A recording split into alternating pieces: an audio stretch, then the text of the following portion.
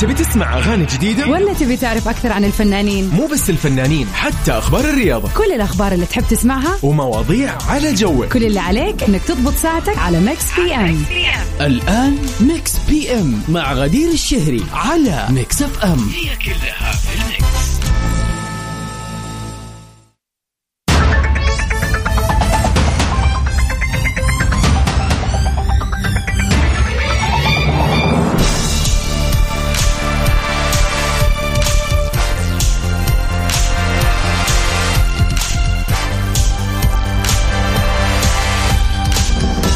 أهلا وسهلا فيكم أعزائنا المستمعين في حلقة جديدة من برنامجكم المسائي اللطيف الخفيف ميكس بي ام، واللي بقدمه لكم من خلف المايك والكنترول أختكم غدير الشهري. مساء السعادة والجمال عليكم من وين ما كنتوا تسمعونا. مساء الأجواء الجميلة، مساء الأربعاء اللي يبشر بجية الخميس. والمساء عليك يا أبو عبد الملك، مساء السعادة عليك، إن شاء الله أنك تمام والعائلة الكريمة بخير يا رب. ميكس بي ام برنامجكم المسائي اللطيف الخفيف اللي يجيكم كل يوم من الأحد للخميس من الساعة 7 إلى 9 المساء. بنتعرف فيه على آخر أخبار الفن والفنانين، وطبعا بنستمع وبنستمتع بأحلى الأغاني والريمكسات. كل يوم بيكون عندنا موضوع للنقاش لطيف خفيف كذا ومختلف متجدد، بنتعرف فيه على وجهات النظر المختلفة. وطبعا اللي يميز برنامجنا دائما وأبدا البيرثدي ويشز. اليوم التاريخ 18 من شهر يناير. إذا اليوم يوم ميلادك أو عندك أي مناسبة حلوة وحابب تحتفل فيها، على طول كل اللي عليك تسوي إنك تتواصل معنا على رقمنا في الواتساب على 0548811700. قولونا كيف يومكم، كيف يوم الأربعاء وكيف ليلة الأربعاء إلى الآن. إن شاء الله تكونوا مستانسين ومستمتعين بالأجواء وين ما كنتوا تسمعونا. أنور يا أهلا وسهلا فيك، مساء الورد والسعادة عليك يا رب.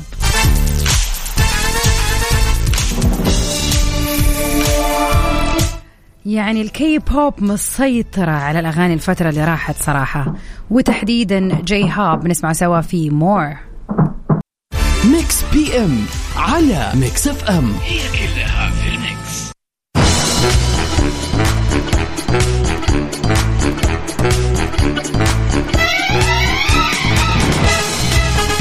ويا مساء السعادة والجمال عليكم أعزائنا المستمعين، وأهلا وسهلا فيك. فواز يقول مساكم الله بالخير، مساء الأربعاء الممزوج بليلة الخميس الونيس.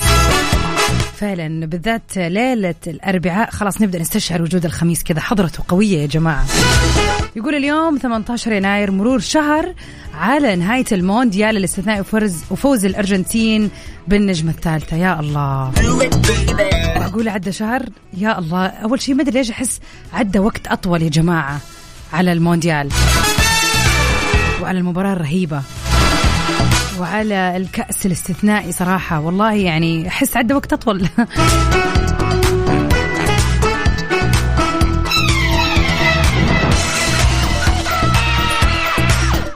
طبعا لكل محبين أتاك أون تايتن، والله أنت ذكرت لنا شيء فواز جميل جدا. طبعا الإعلان الرسمي عن الموسم الأخير، الجزء الثالث من الموسم الأخير أصدر أتوقع اليومين اللي راحت فعلا. ويعني خلينا نقول فعلا هو قايل لنا هنا أنه من أول حلقة من 2013 يا جماعة، يعني هذا العمل ممتد 2013 إلى 10 سنين 23. أنا صراحة ما شفت إلا قبل سنتين تقريبا، كنت عديت صراحة السنين الطويلة هذه اللي الناس قاعد تتابعها. وأنا عن نفسي صراحة متحمسة جدا جدا جدا، وأحس ودي أتابع من يعني زي ما يقولوا حلقة واحد إلين آخر شيء، عشان كذا أرجع أدخل في نفس المود حق أتاك أون تايتن. طبعا اللي يعرفني كويس يعرف أني أنا مرة مالية في أي زي ما يقولوا مسلسلات ولا الكوميك بوكس ولا عامة المسلسلات الأنمي، لكن هذا شيء استثنائي ورائع ورهيب، ومن جد أنصح كل أحد يشوفه.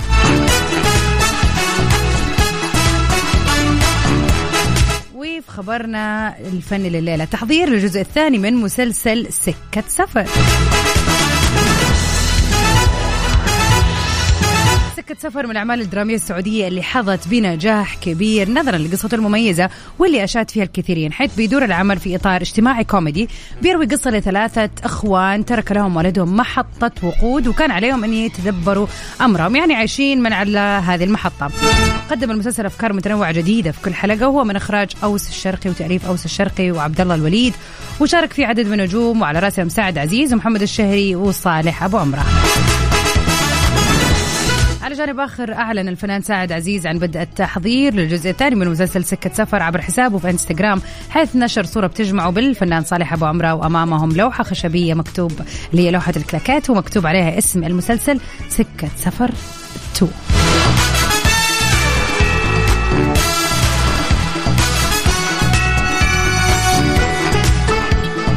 كثير ناس صراحة متحمسة لهذا المسلسل، أنا شخصيا واحدة منهم. فكرة لطيفة حلوة، شبابنا السعودي مقدم عمل لطيف، يعني عمل مناسب لبعد، بالذات أنه كان بيعرض بعد الإفطار، ففعلا عمل مناسب في هذا الوقت بفكرة حلوة ولطيفة وحتى أداء رهيب وفريق عمل متكامل. نتذكر سوا، نسترجع ذكريات رمضان ونسمع أغنية سكة سفر.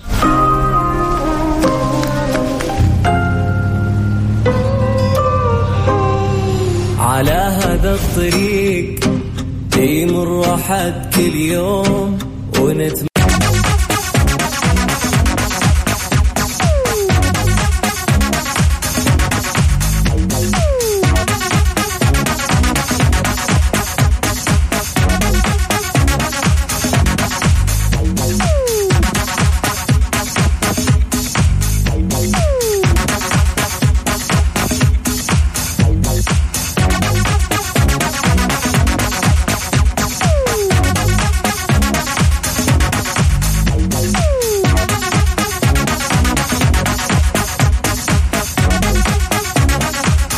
أهلا وسهلا فيكم أعزائنا المستمعين، مكملين سوا في ساعتنا الأولى من برنامج ميكس بي أم. في يعني كذا أفلام تكون موجودة في هذه الحياة تعتبر من الأفلام الكلاسيكية اللي مستحيل يكون ما حد شافها أو على أقل شيء يعرف قصتها. يعني على سبيل المثال لو رح نتكلم قصة فيلم طرزان، مستحيل تقول كلمة طرزان لأحد وما يكون فاهم هذه الشخصية إيش بتسوي ولا إيش فكرتها، إنه الولد اللي ربوه الغرلات واللي عاش بينهم ولين ما رجع مثلا المدينة، أنا مش فاكرة وش صار معه، وفي النهاية قاعد صح في الغابة. المهم يعني إنه هذه القصة قصة كلاسيكية، ما في أحد صغير أو كبير إلا وقلت له كلمة طرزان إلا وعرف إيش قصة الفيلم. نفس الشيء شخصية ماوكلي مثلا، عارفين أنه هذا الإنسان اللي برضو عاش في الغابات في الهند وربوه الفهود والنمور مثلا.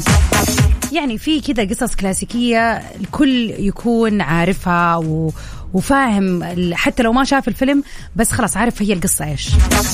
ومن أشهر هذه الأفلام على مر التاريخ فيلم صار له تقريبا 25 سنة وما زال إلى الآن يعتبر من أهم الأفلام في تاريخ السينما منذ الأزل، فيلم تايتانيك.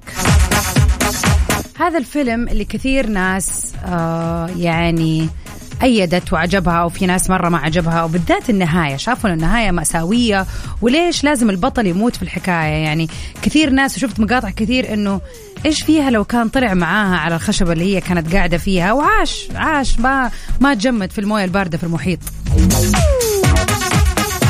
اليوم نبغى نسألك أنت لو كنت مخرج هذا الفيلم أو السيناريست اللي كتب سيناريو أحداث الفيلم ومؤلف القصة، إيش هي النهاية المناسبة لفيلم تايتانيك من وجهة نظرك؟ شوف، هل المفروض أنه يعيش ولا كان المفروض هم الاثنين جاك وروز كان ماتوا هم الاثنين وانتهى الموضوع؟ هل المفروض السفينة بكبرها يعني ما غرقت بالشكل هذا؟ كيف دائما كنت تشوف النهاية المثالية لهذا الفيلم؟ شاركونا على 0548811700.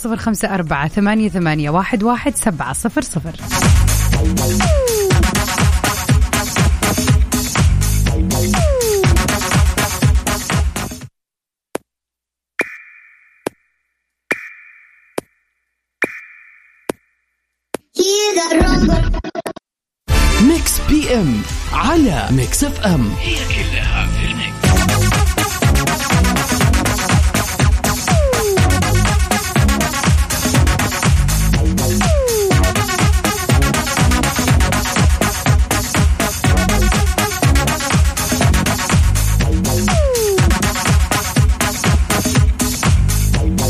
سؤالنا لليوم يا جماعة، الفيلم الشهير تايتانيك اللي أخذ ضجة كبيرة صار له 25 سنة تقريبا، يعني هذه الفترة بيكمل 25 سنة. فسؤالنا لليلة، كيف تشوف النهاية؟ وإيش هي النهاية اللي أنت تحس أنها المفروض تصير؟ صراحة حكاية أنه جاك مات وأنها عاشت سنين وهي على ذكراه، وأنها رمت سلسلة القلب الأزرق في المحيط وسابتها السلسلة هذه الغالية، يعني موضوع يزعل شوية. أبو عبد الملك رسل لنا صورة صورة هذه تحليل للحادثة كاملة. يقول الأسبوع الجاي عندي برزنتيشن على حاجة تتعلق في صميم عملي، ودائما استشهد بأحداث الفيلم. طب إيش رأيك كذا تشرح لنا أكثر عشان نقراها في المرة القادمة عشان نفهم أنت شو وجهة نظرك. قول لنا كيف تبغى يعني تحس إن النهاية المفروض تصير.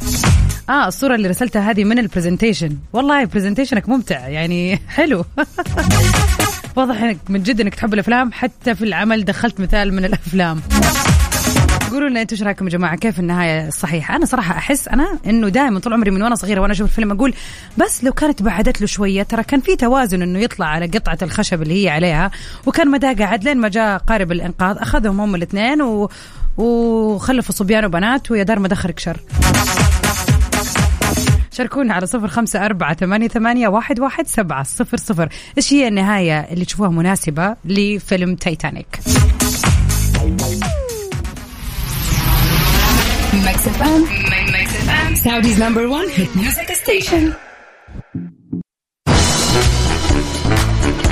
يا مساء الخير والسعادة والجمال عليكم جميعا، ويهلا وسهلا فيك يا أحمد.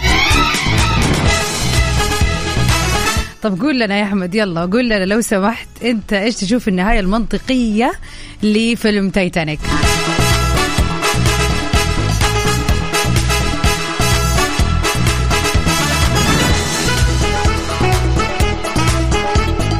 أبو عبد الملك يقول مو لازم النهاية تكون سعيدة، لو أبغى غير السيناريو من وجهة نظري ما راح ألقى كلوزر للقصة تخلينا نتذكر الفيلم من 25 سنة والقصة تكون عالقة في أذهاننا.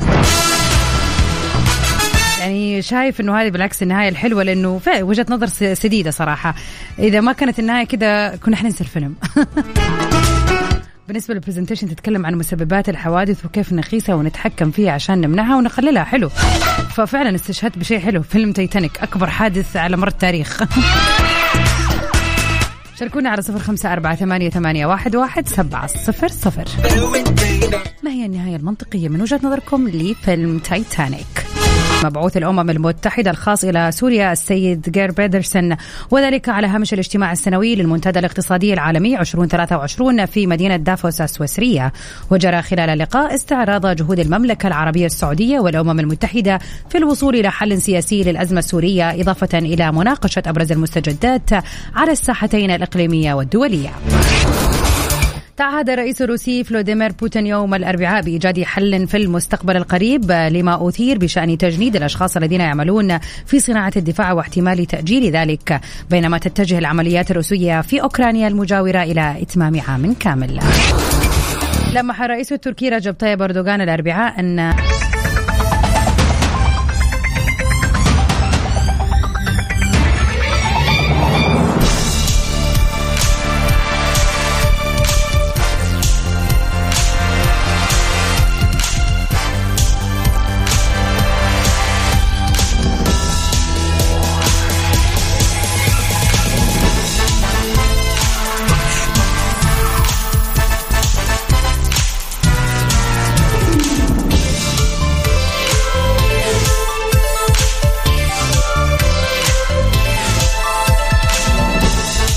مساء السعادة والجمال عليكم أعزائنا المستمعين في كل مكان. مكملين سوا في ساعتنا الثانية من برنامج مكس بي ام. في ساعتنا الثانية رح نتعرف على آخر أخبار الفن والفنانين وأحلى الأغاني والريمكسات، وأكيد اللي يميز ساعتنا الثانية البيرثدي ويشز. إذا اليوم يوم ميلادك أو عندك مناسبة حلوة سعيدة ذكرى حلوة حابب تحتفل فيها، كل اللي عليك تسويه إنك تتواصل معنا على 0548811700.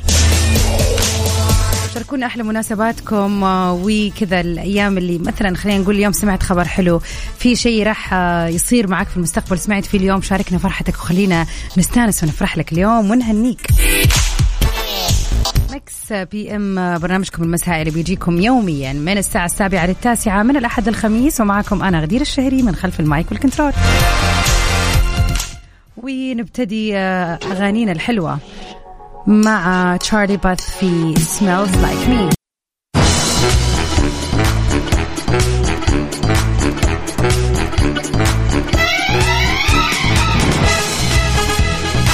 يا مساء السعادة والجمال عليكم أعزائنا المستمعين في كل مكان، ويا أهلا وسهلا فيك يا أنس منور. والله أيوة غايب علينا صار لك كم يوم. نروح لواحدة من أخبارنا الليلة على طاري فيلم تايتانيك اللي تقريبا خلص أو كمل تقريبا 25 سنة. خبرنا لليوم بيتكلم عن أنه بعد 25 عام عن عرض فيلم تايتانيك، هل راح ينجو ليوناردو دي كابريو المعروف طبعا باسم جاك من الموت متجمدا؟ على الرغم من النجاح الأسطوري اللي حققه فيلم تايتانيك قبل 25 عام من اليوم، إلا أننا في كل مرة نشاهد ونتمنى لو أنه الممثل ليوناردو جاك اللي أدى شخصية جاك لا يموت في النهاية متجمدا في مياه المحيط الأطلسي بعد أن أنقذ طبعا روز اللي بتلعب دورها كيت وينسلت. كان دائما يدور في رأي المشاهدين هل كان من الممكن أن ينجو جاك إذا صعد على اللوح الخشبي ويعني خلاص استلقى جنب روز لين ما جاء تيجي القوارب المنقذة وتنقذهم. أنا كنت من الشخصيات هذه اللي أفكر ليش ما طلع معاها، إيش الأنانية حقتها هذه؟ وعلى ما يبدو فقد تحول هذا السؤال إلى نوع من العذاب الضمير للمخرج جيمس كاميرون اللي لاحقته تهمة قتله لشخصية جاك طول 25 عام. فقرروا أخيرا فتح تحقيق بهذا المشهد. وبمناسبة مرور 25 عام على إصدار الفيلم، قرر المخرج وضع فرضية بقاء جاك على قيد الحياة تحت الاختيار من خلال الفيلم الوثائقي مع ناشيونال جيوغرافيك اللي راح يصدر في 5 من فبراير المقبل. وعليه راح يعيد المخرج تمثيل الظروف اللي وجد جاك وروز نفسهم فيها، واختبار ما إذا كان من الممكن أن ينجو الاثنين إذا صعد جاك على اللوح الخشبي. وشرح جيمس كاميرون الموقف وقال قمنا حديثا بتحقيق جديد سيحسم الإجابة على هذا السؤال بشأن جاك وروز وقطعة من الحطام العائم واللي يطلق عليها الجميع أنها باب، لكنه ما كان باب وإنما قطعة من الألواح الخشبية من مقصورة الدرجة الأولى. وقد تم اختيار ممثلين لديهم نفس البنية اللي تتمتع بها جاك وروز، وراح يعيدوا الفيلم تمثيل المشهد مع ما تحملوا جاك وروز بالضبط عندما غرقت التايتانيك. يعني حيكون في فيلم وثائق راح يحط فرضيات لبعض الأشياء والأحداث اللي كانت ممكن تصير بشكل مختلف. أحس إنه شيء فعلا ينشاف ويبرد خلينا نقول الحرة اللي كانت فينا يوم ما شفنا الفيلم وزعلنا، وحنشوف فعليا وعلميا حينفع إنه جاك يكون معاه ولا لا. مسي عليكم جميعا، يا أهلا وسهلا فيك يا عباس منور، ومساك سعيد يا وائل، أهلا وسهلا فيك. مساء السعادة والجمال عليكم أعزائنا المستمعين. شاركونا وقولوا لنا إيش رأيكم في النهاية المعروفة الفيلم تايتانيك، هل تحسوا إنه يا الله يا ريت كان في نهاية ثانية غير هذه النهاية المأساوية؟ نطلع سوا مع أغنية الفيلم الجميلة سيلين ديون في My Heart Will Go On، استرجع ذكريات قبل 25 سنة.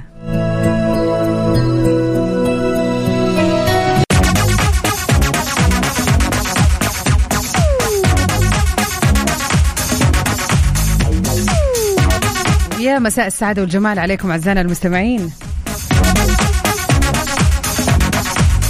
أبو ربيع يا أهلا وسهلا فيك، يقول تعقيبا على موضوع جاك وروز وفيلم تايتانيك، يقول المفروض روز كان تعطي الصفارة لجاك، كان فضل يصفر الناس حتسمع وينقذوا الاثنين، بس هو متجمد في قلب الموية، كيف يصفر؟ ويعني هي المفروض كانت تصفر وتزحله حبتين، يعني كان يكفي الضيق في القلوب. وائل يقول أنا تفرجت فيلم تايتانيك تقريبا من سنة الأول مرة الصراحة، أوف أنا أتوقع أنت يا وائل آخر واحد في العالم يشوف الفيلم.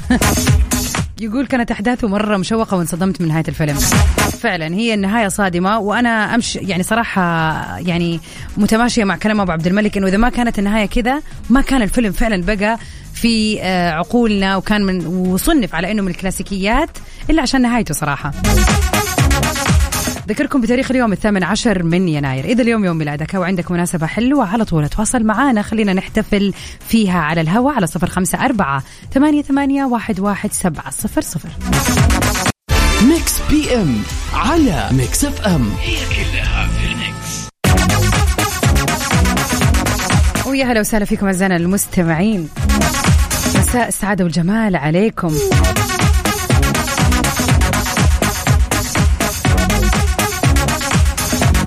عبد الله يا عبد الله، يا اهلا وسهلا فيك، مساء السعاده والجمال عليك. انا بخير الحمد لله، ونمسي عليك يا ياسين، اهلا وسهلا فيك، مساكم سعاده وجمال يا رب من وين ما كنتوا تسمعونا. في فقرتنا هذه راح كذا نتعرف على أهم الفنانين والمشاهير اللي انولدوا في مثل هذا اليوم.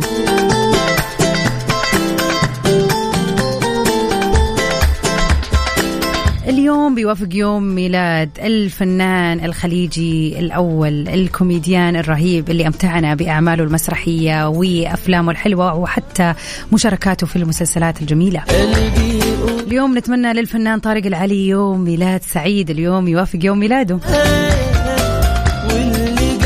ويا رب سنينه كلها تكون سنين سعادة وضحك زي ما أمتعنا وأدخل الضحكة والبهجة على قلوبنا.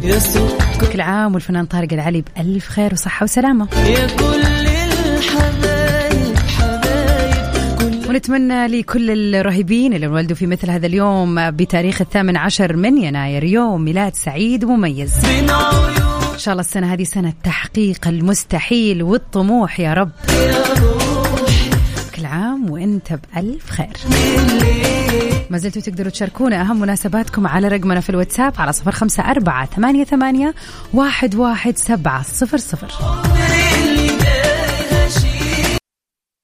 ميكس بي ام على ميكس اف ام، هي كلها في الميكس.